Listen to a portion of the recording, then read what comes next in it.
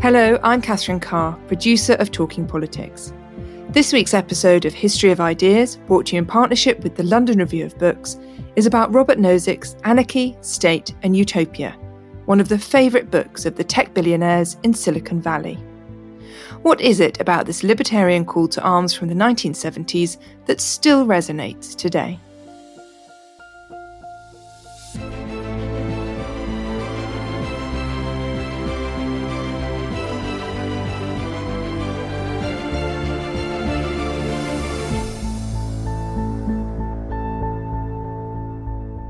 I want to begin this time by reading out a list of names. And the question about this list is, what do all these people have in common? You'll have to bear with me because it's quite a long list. You may lose the will to live. It does end eventually, and the payoff comes at the end as well. So here's the list. What do these people have in common? Wittgenstein, Elizabeth Taylor, Bertrand Russell, Thomas Merton, Yogi Berra, Allen Ginsberg, Harry Wolfson, Thoreau, Casey Stengel, the Lubavitcher Rebbe, Picasso, Moses, Einstein, Hugh Hefner, Socrates, Henry Ford, Lenny Bruce, Baba Ram Das, Gandhi, Sir Edmund Hillary, Raymond Lubitz, Buddha, Frank Sinatra, Columbus, Freud, Norman Mailer, Ayn Rand, Baron Rothschild, Ted Williams, Thomas Edison, H.L. Mencken, Thomas Jefferson, Ralph Ellison, Bobby Fischer, Emma Goldman, Peter Kropotkin, you, your parents. That's the end of the list. We got there. So what do all these people have in common? The list comes from the book I'm talking about today, Robert Nozick's Anarchy, State and Utopia. And it's a book published in 1974. It's quite a 1970s list.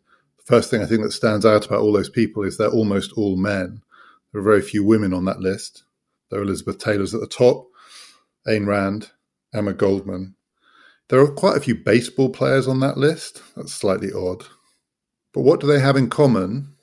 The answer, of course, is nothing. Those people do not have anything in common. They're just famous names. And the point of the list is to suggest just how ridiculous it would be to try and conceive of a society, a political arrangement, a conception of justice, a way of ordering the good life, even an idea of what it would be to lead a good life, that would work for all of those different people, given just how different they all are, even though they're almost all men. Imagine trying to construct a society for that group. And the payoff is at the end, because even if you leave out all the others, what Nozick is saying, just try and imagine a society that works for you and your parents. This is a 1970s book, an era like now, where there was quite an acute generational divide, particularly in thinking about politics. And a lot of people, then as now, would struggle to conceive of a society whose conception of justice and the good suited their parents and suited them. And what Nozick is doing here is essentially pushing back against philosophers like John Rawls. John Rawls was Nozick's colleague. They worked together at Harvard. Both of them spent almost all their careers at Harvard. They knew each other. And Anarchy, State and Utopia is in part a book against Rawls, published 3 years after A Theory of Justice, and rejecting many of Rawls's assumptions about politics and how to think about a good society.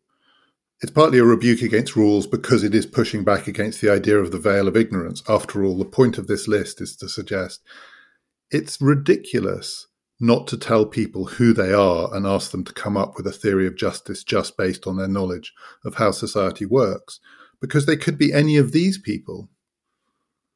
It really matters whether you're Wittgenstein or Elizabeth Taylor, whether you're Buddha or Frank Sinatra. But more broadly, it's pushing back against the notion that there can be an answer to the question, what is justice, the first question for rules of politics, that would satisfy a list like this. And this list, though it is diverse, is also, Nozick implies, just a list of people. This is the diversity of the human experience. You can't answer Rawls's question for these people. And if you can't answer it for people. Yet what's odd about this list in a way is that it comes in the third part of Nozick's book, and the third part is not the anti-Rawls part. The book is called Anarchy, State and Utopia. Part 3 is the utopian bit, thinking about the best possible society. That's where this list comes, trying to think about what would be the best possible society for all these people. No, you can't answer the question, what is justice, to satisfy them, but you can, surely, Nozick is implying, think about nonetheless what would be the best way to do it. And I'll come back to that. The anti-rules bit of the book, explicitly, is the second part, state, where Nozick pushes back hard against the idea of the redistributive, welfarist state that Rawls championed, the Maximin state, the one that looks after the worst off in society and focuses on them and their well-being in the name of justice and fairness. The book begins with the anarchy section, and that's probably still what it's best known for. And the anarchy section, and that's where I'll start and then work my way back to the list that includes Elizabeth Taylor and Buddha. The anarchy section tries to answer a question which is very different from Rawls's question, and I think has more in common with where I started this series, the why questions and not the what questions. When talking about anarchy, Nozick doesn't want to answer the question, what is the state? He wants to answer what is perhaps a more basic question. Why do we have a state at all? How can we possibly justify it? And it's a question with that kind of point to it, that emphasis for Nozick, because he thinks the default assumption should be it is not justifiable. The default for Nozick is anarchism. It is saying that the state, any state, is illegitimate because states are monopoly organizations that coerce us, that breach our rights, that interfere with us, that tell us what to do, that restrict us, that jail us, that punish us, that tax us. Why the hell would we agree to any of that, given that we are creatures with rights? We are people with bodies and beliefs and ideas and things that we do and things that we own. Why would we allow this impersonal organization just to trample over all of that? We would have to have, Nozick thinks, a really good answer to the question, why do we allow it? And he thinks too much contemporary political philosophy does not start in the right place. It takes for granted that the state is allowed, and then asks the question, what should we do with this state? Nozick wants to know whether we should do anything with this state, and the answer will be nothing if it's not allowed. So how does he construct his argument for the state? Because in the end, Nozick is not an anarchist. In the end, he thinks there is a justification. And he does it by drawing on a different tradition from the one that's been the subject of these talks, talking about different authors too. I was flicking through the bibliography of his book, and the person who has the most entries in it, the most works cited, is the 19th century American activist, anarchist, individualist, eccentric, Lysander Spooner, not someone I'm particularly familiar with, not one of the towering names in most canons of political philosophy, but an absolutely central figure in anarchism. Spooner was pretty eccentric. He belongs to that long tradition of Americans who do not like anyone telling anyone what to do. He was pretty politically eclectic. He was an abolitionist. He wanted to get rid of slavery. And at the same time, he didn't believe that the southern states had done anything wrong in seceding from the Union, because no one's allowed to tell anyone else what to do.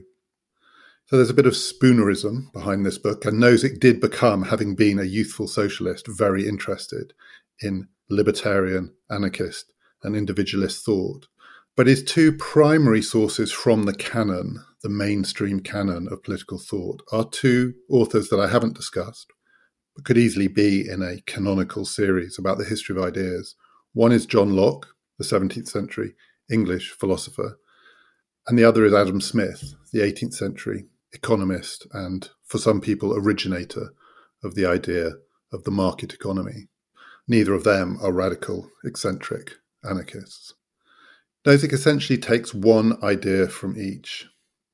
What he takes from Locke is the idea of natural rights, that we have rights, rights to our bodies, rights to our opinions, but also, crucially, rights to the things that we make, or to use the Lockean phrase, the things that we mix our labour with.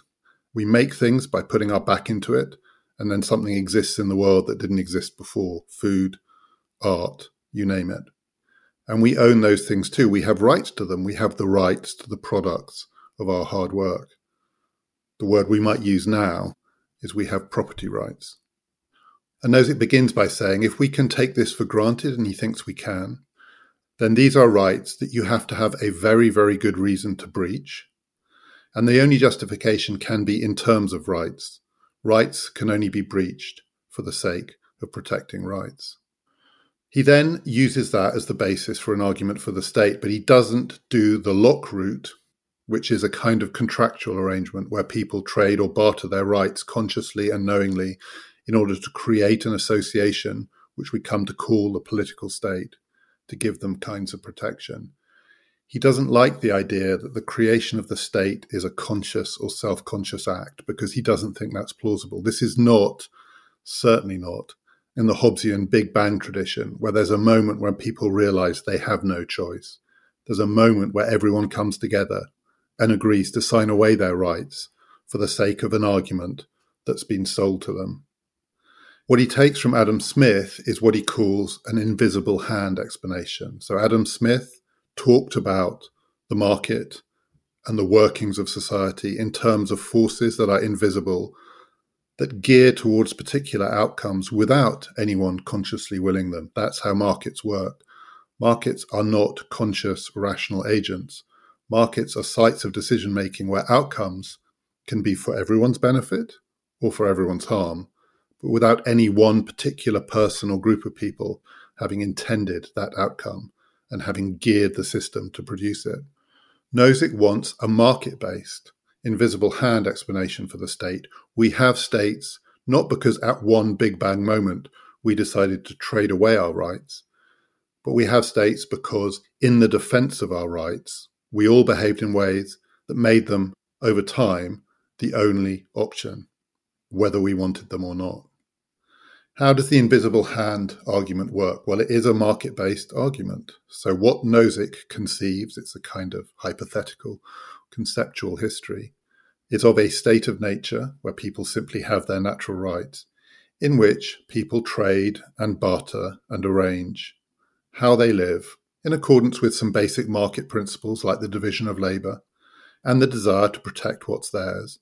And so they band together in what he calls protection associations. That is, they recognise that they are vulnerable, their property in particular is vulnerable, if they don't form groups that are organised to provide forms of collective defence. Some people will be better at some things, including perhaps seeking out wrongdoers, building fences, guarding against intrusions. Maybe some people will be better at meting out a kind of vigilante justice. In the state of nature, it is natural that people will want to protect what's theirs, and they'll want to find the people who they think offer the best protection service. And people will trade in those goods, and people will advertise those services. And so you will get quite quickly a series of rival protection associations offering this or that, offering to go after the people who stole your food, offering to build you better security, offering to guard you, to be there in the middle of the night, and maybe offering other things too, like some kind of basic system of trial or jurisdiction to try and work out who did the offence, to try and maybe be a bit fairer, a bit more equitable, not simply go after innocent people. Maybe one of the services that these associations will offer is actually to follow the evidence. And over time, Nozick says, some of these associations will offer better services than others, and there will be a kind of grouping around the most efficient, the most reliable, and perhaps even the cheapest of them. But you won't just go for the cheapest one. No one who wants to protect their property would only think that what matters is how cheap the protection is. They would think what matters is how effective the protection is. And so, over time, this market would gear towards a dominant protection association. One of these organizations would come out on top because that's how markets work. It wouldn't be a monopoly, but it would be the dominant player. And certain other market forces, though Nozick doesn't quite put it in these terms, would also work here. Network effects, which is the name that we give for when things become sufficiently big that it becomes in everyone's interest to join.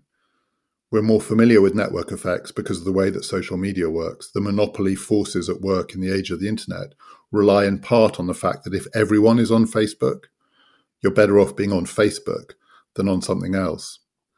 That's how Facebook and Google win. So the Facebook or the Google of protection associations will also say, look, everyone uses our services. We can offer them cheaper. But also, frankly, if you join our club, you'll be in the club that everyone else is in. So you will be better protected.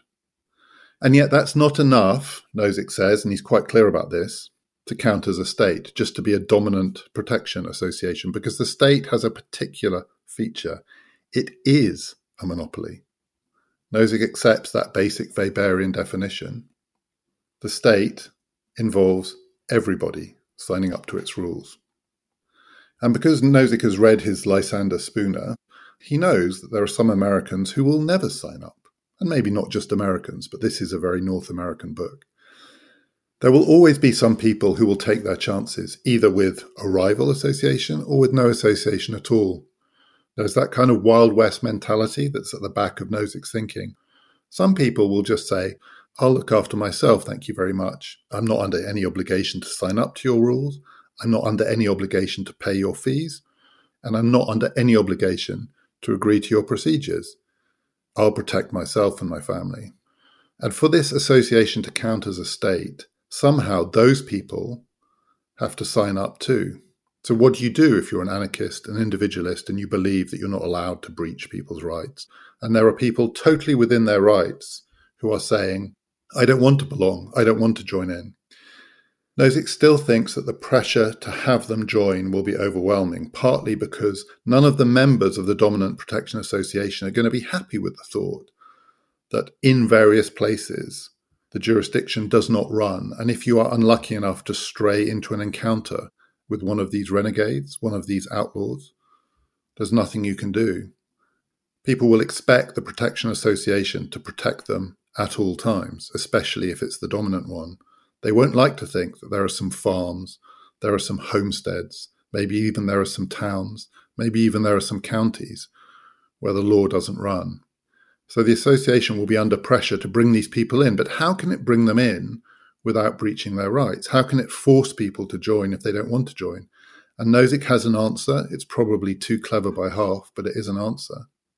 He says if there are people who don't want to join, but the association needs them to join in order to provide protection, in breaching their rights, it has to compensate them for their rights. How would it compensate these people? By giving them protection for free. What it could do is say, all right, we accept that you don't have to join. We're going to make you join, which means we've breached your rights, but we're going to make it up to you by not making you pay the fees. And then Nozick says, you have a state. You have something that passes the Weberian definition, though Weber wouldn't recognize it as such. It's far too minimal. It is what Nozick calls a minimal state. It's not ultra-minimal, it's minimal. And it does the things that we expect states to do. It provides that protection. It also charges fees, otherwise known as taxes, and it redistributes. That is, some people will pay, but other people won't pay. They'll get the services for free. There will be redistribution within this state. It's not just a voluntary organization. What are we meant to make of that argument? People have puzzled over it for a long time since Nozick wrote it, trying to pick holes in it, and there probably are some holes to be picked. That compensation move does look a little bit like a sleight of hand. But what Nozick wants us to take from this is not really that he's come up with a clever way of justifying the existence of states, but that this is the only justification, and therefore states aren't allowed to do anything else. A lot of people have noticed that the Protection Association, this vigilante version of politics, looks a little bit like the mafia. It looks more like a protection racket. People are banding together, paying people to provide them with protection, and then for the people who won't join in, making them an offer that they can't refuse. And yet, Nozick's point is that this is not a protection racket, because there is a way of explaining this kind of state in which everyone who might have a claim against it on the grounds that rights have been breached will get an answer. For Nozick, the protection racket is rules' state. For Nozick, the state that goes beyond this state and tries to redistribute and to rectify and make just and make fair, not on the basis of breaches of rights, but an idea of fairness, an ideal of justice, that's the one that's exploiting its power, its monopoly power, to force people to do things that they wouldn't otherwise do. Nozick's invisible hand explanation is meant to suggest that at no point has anyone been coerced. But when you go beyond the minimal state, he says, that's when the real coercion starts. So taxation to pay for protection and the compensation of the people who wouldn't otherwise choose your association is okay. But taxation for anything else, to look after the poor, to protect the unemployed, to create a welfare state, for Maximin principles of the advantage of the least advantaged, that, for Nozick, is the racket. Rules is racket. He has lots of things to say in order to try and illustrate that claim, and that clearly, for many of his readers, is the more contentious claim, though the obsession with Nozick often sticks with the first part of the book. The second part is more technical. It's more like a work of political philosophy. It's actually enormously respectful to Rawls, probably because they worked in the same university. Nozick says that Rawls is a masterful philosopher, and his theory of justice has done more than anyone to inspire people to really question their own views and understandings. And all he's doing is offering his own response to a work that he thinks is enormously valuable in its own right. And yet, what he then does is try to take it out at the knees. I'm just going to talk about a couple of the arguments that he has. He has many, and he's very good at clever, arresting, unusual, accessible illustrations. So there are two quite well-known illustrations of his thesis that you are not allowed to redistribute for justice or fairness, only for the rectification of past wrongs. One is he asks us to imagine a marriage market. 26 people say, let's letter them A to Z, or A to Z, he would call it. And then 26 other people, possible partners, let's call them A asterisk to Z asterisk. And let's rank them. A, most attractive, most desirable. Z or Z, least attractive, least desirable. Let's assume that they all want to marry. They all think that's part of the good life. And they're free to choose whoever they want. It must at least be possible that they will, in a free market, pair off according to their mutual attractiveness. A will want to be with A star. B, now that A star has been taken out of the market, will go for B star. C for C star. All free choices, all mutually agreed, no coercion, no pressure, no misinformation. Everybody doing what they're entitled to do under conditions of fairness. And that means that at the end, Z will only have one person left, Z star. That's the choice. No one else available to marry. Nozick says it's still a free choice, but Nozick also says it's not unfair. It's still completely fair because nothing unfair has happened. If that's what you're left with, if that's who you are, that's what you get. And he wants us to think that Z is the most disadvantaged, and a Maximin principle would require us to think about how we could look after the person at the bottom of the pile. But there's nothing we can do. Are we really going to redistribute attractiveness? Are we going to redistribute good looks or desirability or whatever it is that's causing these people to pair off with each other? Are we going to interfere in this market? Let's not call it in marriage, let's call it in love. And if we're not, on what basis do we interfere in other markets? On what basis do we interfere when other people make choices that result with the people who started with the least, having the least choice? There's another example that he has, which has come to be known as the Wilt Chamberlain example. Wilt Chamberlain was, in the 1970s, the most popular, the most watched basketball player. So if it was now, it would be LeBron James at various points. This could be the Michael Jordan example or the Shaquille O'Neal example, but it's the Wilt Chamberlain example. Nozick says to his critics, okay, I'm going to concede to you that you are allowed to construct a society that from your perspective is perfectly just, where everyone has what they should have, where the least advantaged are looked after, the poor are cared for, no one is exploited, no one is suffering. He says, I'm going to give you a utopian fantasy wand and I'm going to let you wave it. Create your perfect society so that it is patterned, that's his word, according to your principles of justice. Come back and tell me when you're happy. Tell me when everything is as it should be. And then I'm going to introduce something into your society, your perfect society. I'm going to introduce Wilt Chamberlain, a basketball player who's better than the others, more fun to watch, more charismatic, more exciting, plying his trade, playing basketball. And it turns out that people will happily pay $1, 50 cents, doesn't matter, let's call it $1, to watch Wilt Chamberlain play.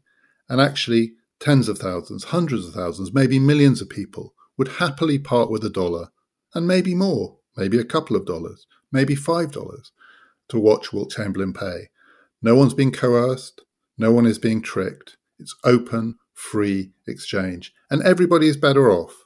The people who see Wilt Chamberlain play are happy. They spend their money gratefully, willingly. And Wilt Chamberlain is better off because he's going to become very rich. If 1 million people want to pay him $5 each to watch him play, he's suddenly going to be much, much richer than any of them. And so your perfect pattern society where everyone has what they should is suddenly out of kilter. You've skewed it. Wilt Chamberlain has skewed it. But Nozick says, no one's done anything wrong. He defies his critics to point out in that story where the wrongdoing is. And if there is no wrongdoing, then they have to accept that their perfect pattern society is unsustainable. If something has happened that they cannot complain about, but which wrecks their pattern, then there's something wrong with their pattern. And therefore, Nozick concludes, you cannot pattern a society according to a principle of justice that you will uphold.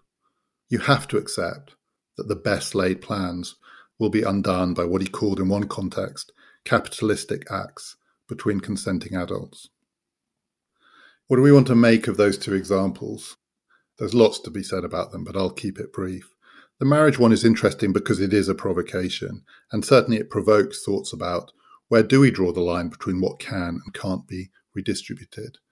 Nozick is assuming that we'll all be pretty squeamish about the idea that you redistribute good looks or attractiveness. The point of the example for him actually is a point about industrial relations in the 1970s and his argument that trade unions have no case when they say that workers who are reduced to taking jobs below a living wage are being exploited. Nozick wants us to think of those workers as like Z or Z in the marriage market.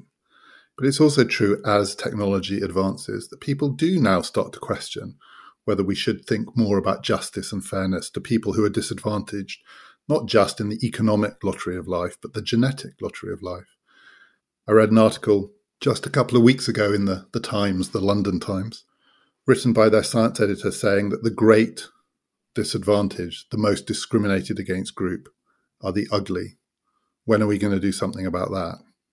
Nozick's provocation is still a provocation. The Wilt Chamberlain example is different because I think that one is a sleight of hand. And the sleight of hand is for Nozick to suggest that this is how capitalism works. People hand over money in exchange for goods and services, and then some people become very rich. The implication being that these transactions are transparent and also direct. We pay Wilt Chamberlain to play basketball. We pay LeBron James to play basketball, but we don't. It goes through so many hands.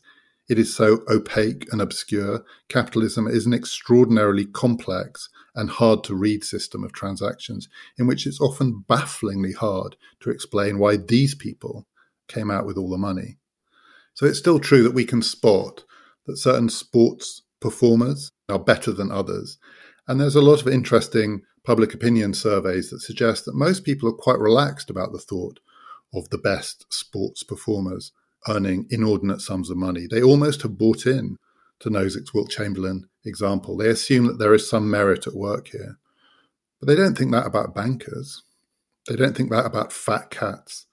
They don't think that about the vast majority of people who make vast fortunes in a capitalist economy, because it's not transparent and it's not obviously based on talent.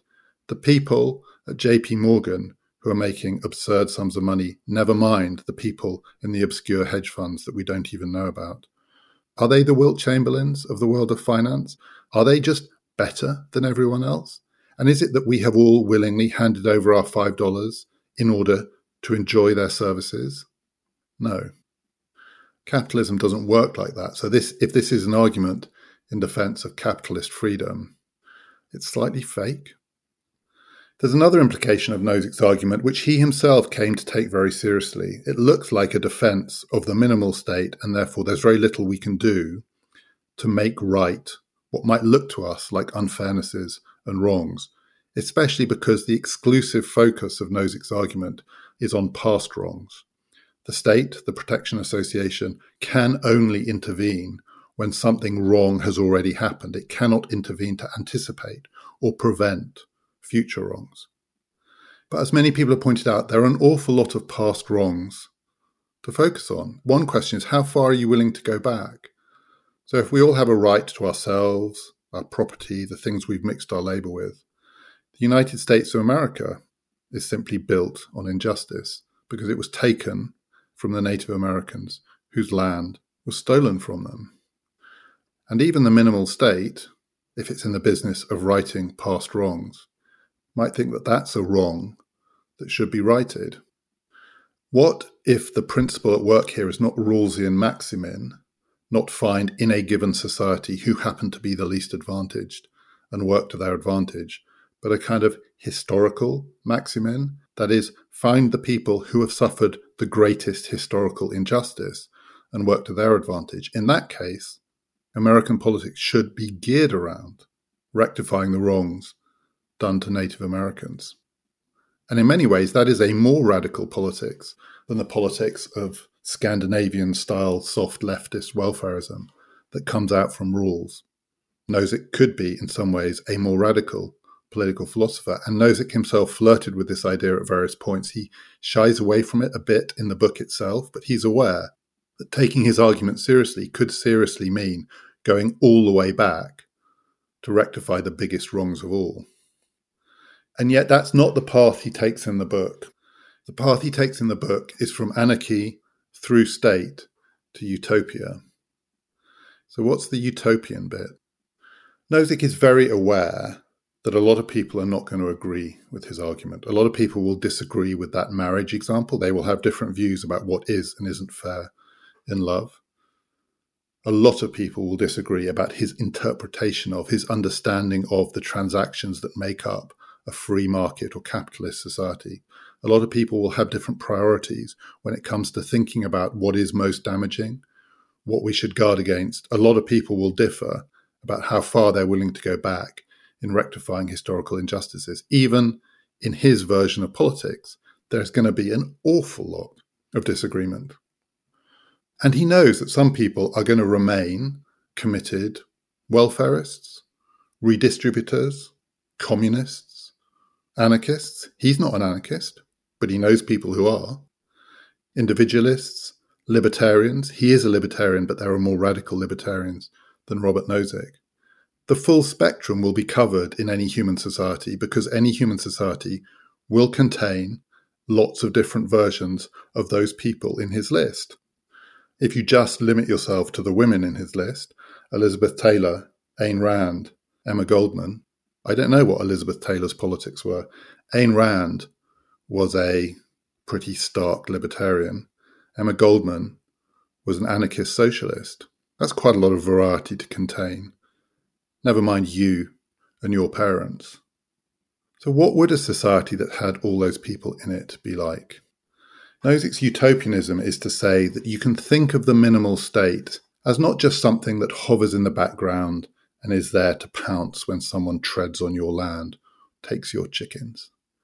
The minimal state is a kind of umbrella state. It's there in the background to provide a basic kind of security within which it's possible to experiment with different ideas of community.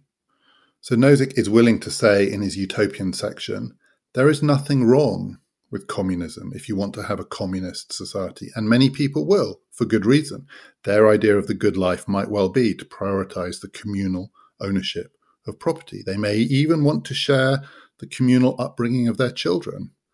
In that anarchist tradition, that 19th century tradition that he harks back to, there is always a utopian strain of ideal communities which actually might well themselves be socialist communities on the inside, just free from the interference of the state on the outside. So the key thing for Nozick in his utopian vision is that the minimal state allows for a multiplicity of other kinds of political communities to exist within it. The only difference is those communities cannot themselves be states. They cannot be compulsory. Nozick has no problem with communism. What he doesn't like is compulsory communism. What he doesn't like is communism enacted by the state. When that happens, he thinks, you are in the domain of the mafia and the protection racket. But voluntary communism, in which people freely choose to join societies, groups, compounds, towns, counties, who knows, to join associations in which things are shared, that's fine, and the state should protect those people and protect those communities. If there's a communist community, it's not okay for people from the non-communist communities to come in and take their stuff, and the state should protect the communists. But the communists cannot take over the state. So the key thing then is that all of these different forms of human community, the one that works for Buddha and the one that works for Frank Sinatra, the one that works for Thomas Jefferson, that might look like a version of America. The one that works for Gandhi, that would look like an idealized version of Gandhi's India. All of these different communities have to be voluntary. It has to be possible to freely join and to freely leave. Compulsory communism, born into it, not allowed to leave it, backed up by the coercive authority of the state, that won't do. But the question that leaves, in my mind anyway, is to what extent in this utopian vision we still are dealing with a minimal state. The original minimal state, the one that exists to make good interferences with people's property, feels to me different from a state that's having to ask itself all the time of all human communities, from families through to farms, through to compounds, through to towns, through to counties, possibly even through to bigger entities than that. Are people free to leave? Because that kind of state has to look into those communities to try to work out how much coercion is going on. That kind of minimal state could also be an intrusive state. It gets closer, at least, if it's going to be fair, in Nozick's terms, that is, alert to injustice. It's going to be a kind of surveillance state. Nozick has been extraordinarily influential in many ways. Widely read still, though he moved away from political philosophy and became a different kind of philosopher, but his first book is still by far his best-known book. And his influence is particularly notable in Silicon Valley, where many of the gurus, and indeed the billionaires, have read Anarchy, State and Utopia. There are 3 books that have a particular cachet in Silicon Valley. This is a caricature, but there's some truth to it. One is by Ayn Rand, one of the people on Nozick's list, Atlas Shrugged, her nonsense libertarian novel about the triumph of the individual. Another is a book that was published in the same year as Anarchy, State, Utopia in 1974, Zen and the Art of Motorcycle Maintenance, a book that combines a kind of hippie sensibility with a love of machinery, and that speaks to people in Silicon Valley too. And then Nozick, Anarchy, State and Utopia. What do the tech gurus like about this book? There are 2 ways that answer can go. For some of them, this book explains, justifies, defends, allows their obscene wealth. They are the Wilt Chamberlains, the people who built Google, came up with the idea for Facebook, who turned Amazon from a bookstore into an all-purpose, all-consuming global conglomerate. If you think you're the Wilt Chamberlain of the tech world, of the retail world, of the information world, you may well believe that it's fine for you to have $100 billion. And indeed, no one's allowed to take that money away from you because that would be breaching your rights. If that's what they think, it seems to me it does fall foul of the transparency principle. It's not at all clear to me that I could trace the $5 from your pocket into Jeff Bezos's wealth and be absolutely confident that nothing either coercive or misleading happened along the way. But there's a different kind of argument that also has sway in Silicon Valley, and I think it's a much more attractive one. Nozick's original utopianism is a kind of analog utopianism, and it's utopian because it can't happen. The idea of a minimal state within which there are Scandinavian social democracies and communist or anarchist or libertarian communities in which people have decided to come together because of their shared view of religion or of love or of commerce. Artists' colonies combining with colonies of Goldman Sachs executives who've organized their society just the way they want. It's utopian because it could never happen. It's very hard to conceive how it could happen in a 1970s world where people are so tied by geography and infrastructure and the basic requirements of life. But online, in what used to be called cyberspace, maybe it is possible. One of the things that the internet in its earliest form seemed to promise was the free creation of communities within which people could move and between which people could move freely, uncoerced. You could find your fellow anarchists. You could find your fellow welfarists. You could find your fellow Buddhists, and you could try and build a community with them. It wouldn't be the analog community, but it could be real. Under the umbrella of what? Well, possibly in this utopian vision, under the umbrella of a kind of minimal state, some overarching organizing principle backed up with force where necessary for running the basic infrastructure of the information technology world, the architecture of the internet, within which then all sorts of other forms of politics, creativity, social experimentation, cooperation would be possible. It still feels pretty utopian, and certainly those dreams, those early dreams from the 1970s and 1980s, don't feel quite so real now in the age of Amazon and Google and Facebook and Chinese surveillance and misinformation. But it's still possible to think like that, to think there is a future in which this technology goes back to its original potential and allows genuine social and political experimentation. But if Nozick is the source for that, it's really important to remember, as I think some of his readers forget, maybe particularly in Silicon Valley, that he is not an anarchist, that the anarchy in Anarchy, State and Utopia is replaced by the state. Part 1 gives way to Part 2. This only happens under the coercive authority of states. It's still needed. This isn't a free-for-all. And if it isn't a free-for-all, it still depends upon one political authority above all others, with the power not just to coerce, but to tax and to redistribute, not for Rawlsian fairness, according to Nozick, but to ensure that the system works. When I was talking about Rawls, I said that he got a pop culture reference in The West Wing. That's his fictional home.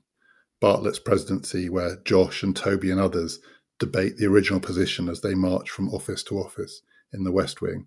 That's fantasy Rawlsianism. Nozick gets his pop culture name check too, famously in an episode of The Sopranos, where someone who is considering testifying against Tony Soprano is seen reading Anarchy, State and Utopia, and when that person discovers that it's Tony Soprano that he would be testifying against, he chooses not to, because he knows what would happen if you go against the mob. I think both of these are slightly unfair. Rawls in The West Wing feeds too easily into the idea that Rawls is a kind of liberal fantasist, that this is a dream of welfarism that's not possible in real America, only fantasy America conjured up by Aaron Sorkin. Rawls was not a fantasist. Rawls was in many ways a realist. He knew the limits of his political philosophy, and he worked quite hard to anchor it back in the world of real politics. He didn't maybe get there, but he certainly worked at it. And Nozick is not an apologist for the mafia. Nozick is not just the political theorist of the protection racket. It's true that the way he writes gives that impression, and he is deliberately provocative. One of the joys of his book is it's still pretty shocking. That's why it's worth reading, among other reasons. But he doesn't, in the end, come down on the side of Tony Soprano. I know of someone who watched The West Wing and watched The Sopranos and said of those two series, not only would he rather watch The Sopranos, he would rather be governed by The Sopranos. But I don't think Nozick would rather be governed by The Sopranos.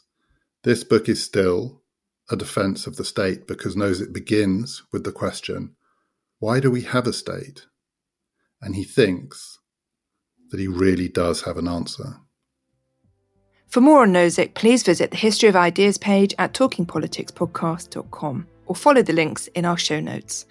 Next week is the last episode in this series, and David will be talking about Judith Shklar, the philosopher who said avoiding cruelty should be the focus of our politics. A simple idea with profound and far-reaching implications.